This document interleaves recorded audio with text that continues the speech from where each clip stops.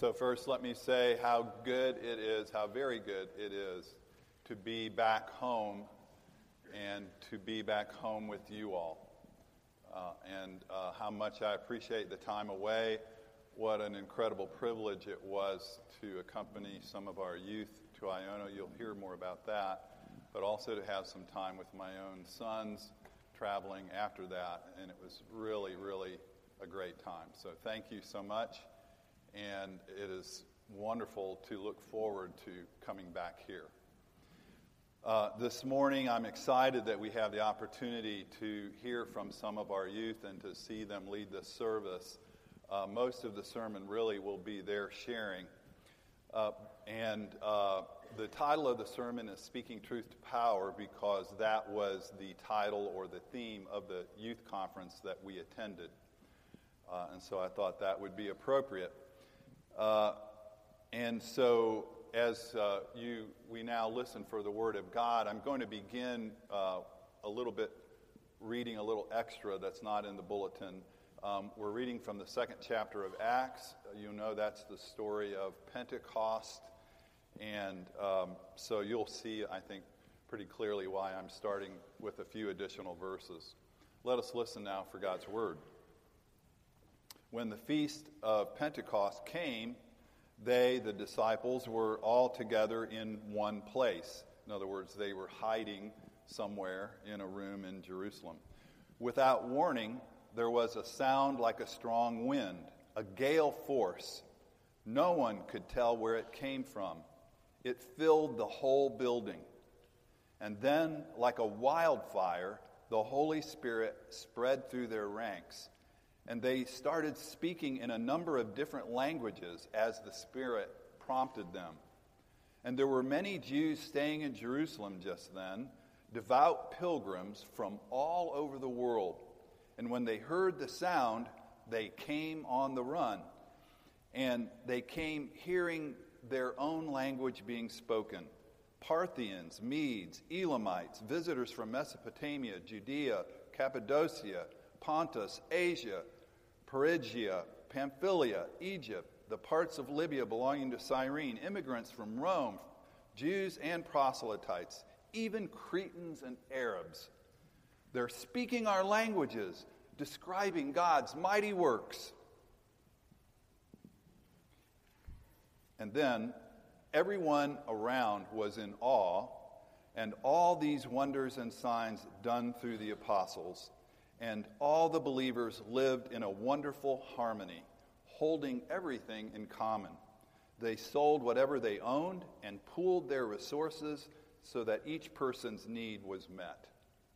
They followed a daily discipline of worship in the temple, followed by meals at home, every meal a celebration, exuberant and joyful as they praise God. People in general liked what they saw, and every day their number grew as God added to those who were being saved. This is the word of the Lord. So legend has it that the tiny island of Iona, 1 mile wide, 3 miles long, all rock and spongy mud, was the birthplace of Christianity in Scotland somewhere in the 6th century. There probably are a few of you who have been there, and many of you who have heard about it. But there are probably also many who don't know much about the Iona community. So you'll hear a little bit more about what it is like. The Vikings raided Iona more than once over a few centuries, and so most of the original buildings there were heavily damaged or destroyed. Just a few remnants remain, but what was rebuilt has been there for over 1,000 years. Worship is a fundamental component of life in the Iona community.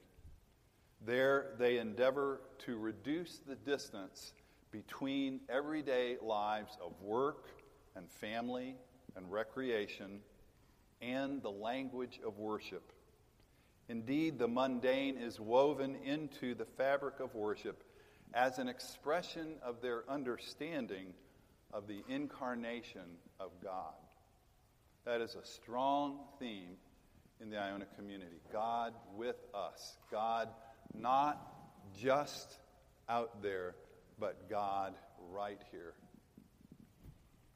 Evan Haig was one of the youth that went with us on this trip, and he's going to share with us more about worship in Iona.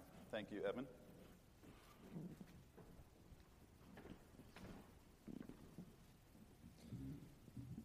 On Iona, worship was unique. The Abbey, which was where we worshiped, has been standing on the island for centuries, since the 13th century. And it was amazing to think of the number of people who had worshipped in that same place over the past 1,000 years, even though it felt like we were on an extremely remote island after a 32 hours or so of traveling. The Abbey consisted of many rooms, such as the dorms, the refectory, which was where we ate, the common room, which was a popular gathering place, and the cathedral, which was where we actually worshipped. The cathedral had a long section that ran from the back of the Abbey to the front, and then a small section that ran parallel to that, so that the cathedral was in the shape of a cross. At the very front of the Abbey was a huge glass window, and you couldn't see what was on the other side, but the window let the light in. And at morning worship, as the sun was rising over the Isle of Mull, the sunlight coming in through the window would flood the whole room. Underneath this window was a large stone table, then came the choir stalls, which faced each other, and off to the side of the stalls was a loft where the music was played from, and then many tiny wooden chairs for people to sit in. The whole cathedral was made of stone and was not heated, so when it was cold outside, which it was most days, it was cold in the cathedral. Every day we had worship once in the morning and once in the evening.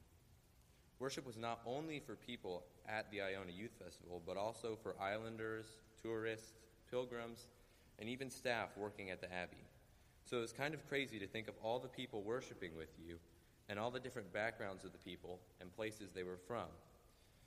In fact, one day at the Abbey, I happened to run into a couple that Will and I had sat across from while we tried to catch up on sleep from the train from Glasgow to Oban. Worship at Iona was quite interactive and usually not that long. During worship, we used a purple book, a green book, and a yellow book. The purple and yellow books had songs, while the green book had call and responses, prayers, and psalms. During worship, there was a lot more singing and praying rather than one person preaching. And before every service, someone would stand in the middle of the Abbey and teach everyone the songs we were going to sing during that service. At every worship, there was also a Bible passage that was read, and in the evenings, there was usually a short message to go with it. Also in the evenings, one of the youth small groups would lead the worship service, and often they had some sort of activity for the congregation to do. Sometimes we turned to those around us and talked about an issue. Another time, we wrote something down on a piece of cloth, which was later used in a tablecloth. Since the theme of the week was speaking truth to power, we often talked about oppression.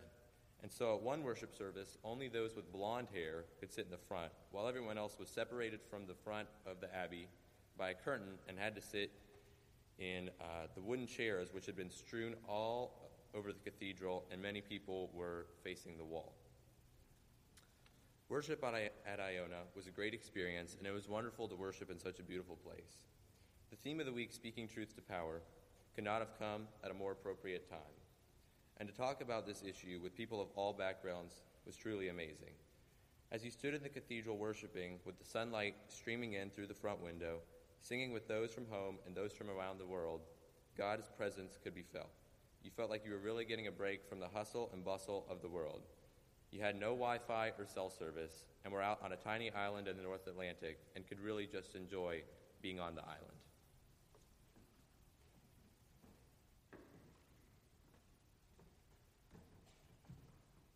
Thank you, Evan.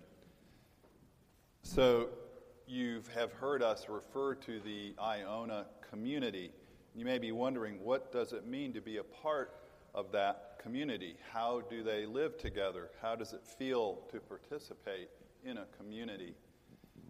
There are many layers of the Iona community. There are official members who take vows year-round membership. There are others who come and work there on the island for maybe weeks or months. There are others who have kind of an affiliate membership who are scattered all over the world.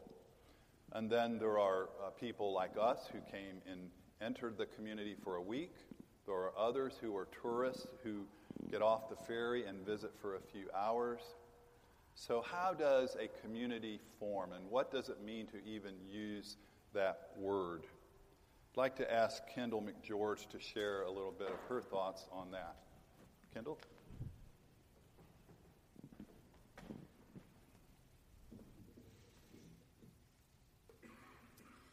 In the Iona community, everyone has responsibilities. We were given jobs at the beginning of the week for our morning chores, such as cleaning the showers, the toilets, vacuuming, or sweeping. That was just one of the responsibilities we were given. The other was for meals.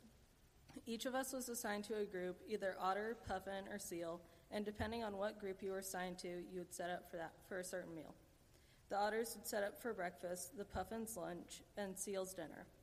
During the meal, 2 of the members of each team would sit on either end of each of the tables, and one end would serve the table while the person on the other end got the food for people with dietary restrictions.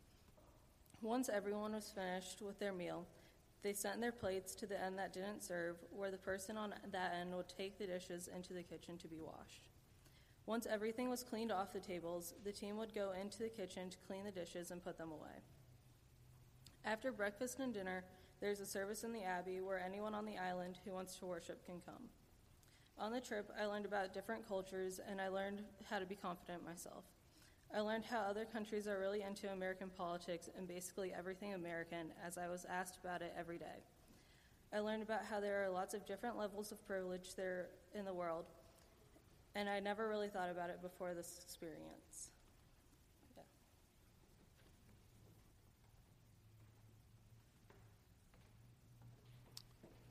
Thank you, Kendall.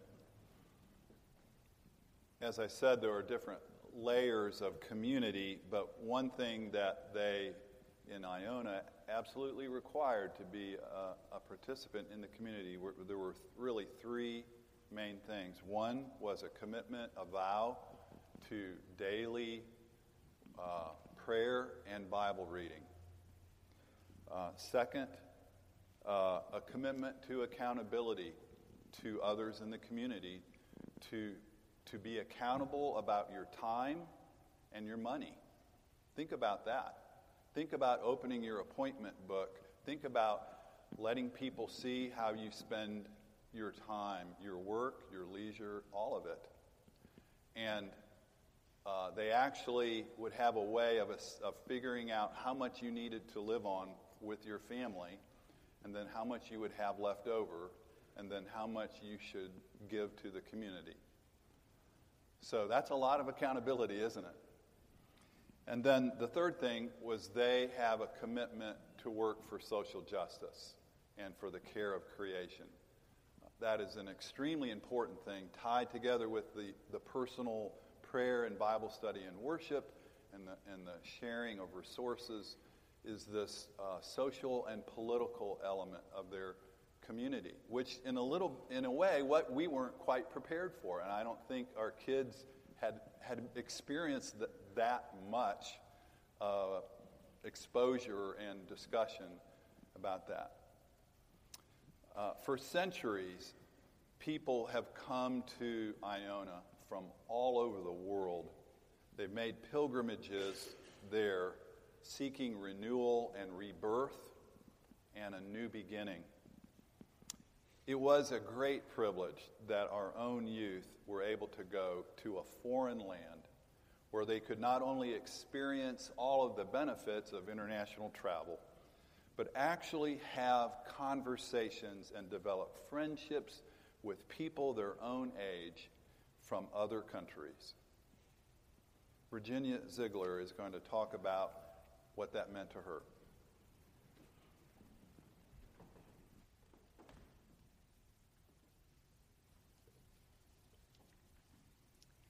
While I was on Iona, I tried to embrace what it meant to live in community by interacting with people from all over the world.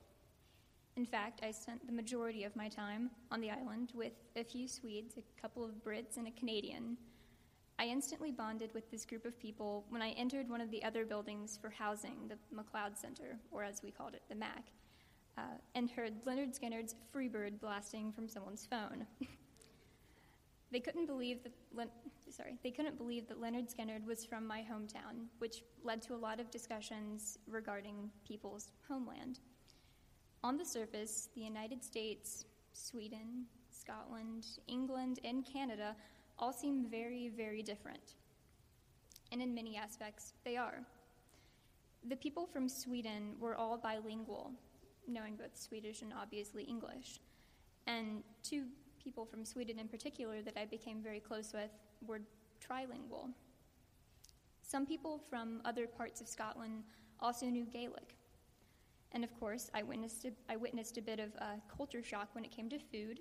For example, I saw someone try peanut butter for the first time. But aside from those differences, we were all just a bunch of teenage kids who all shared a love for the island and a love for the community which the youth festival formed. In discussions, both done in our clans and on our own, it was made very clear that despite nationality, most teenagers go through the same struggles and face very similar issues. There were times, however, when I felt separated from these discussions. One night, my clan had a meeting of sorts, and the topic of conversation had shifted to injustices in society.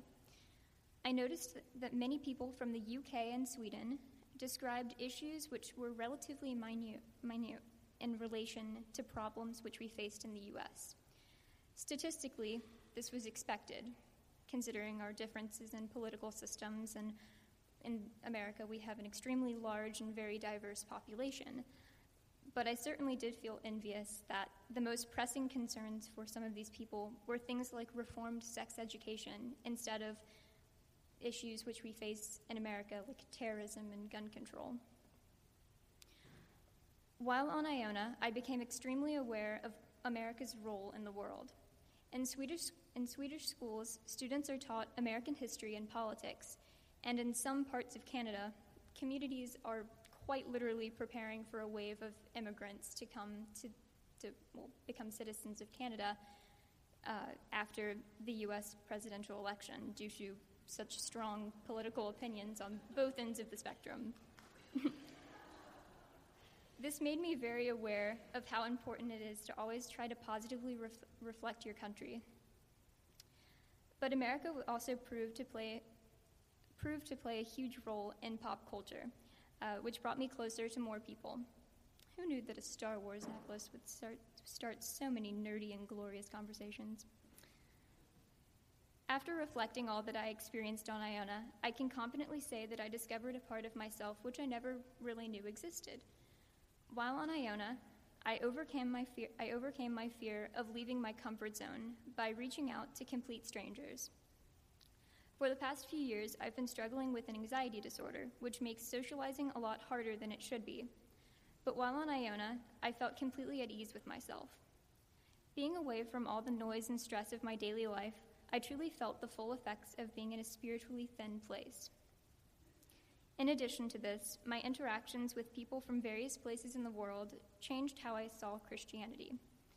Sometimes, in America, people will use just religion in general as an excuse to hate or harass groups, such as the LGBT community.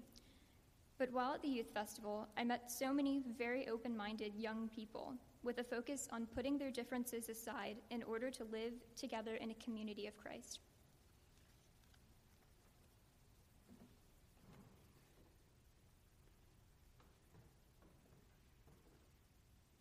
Thank you, Virginia.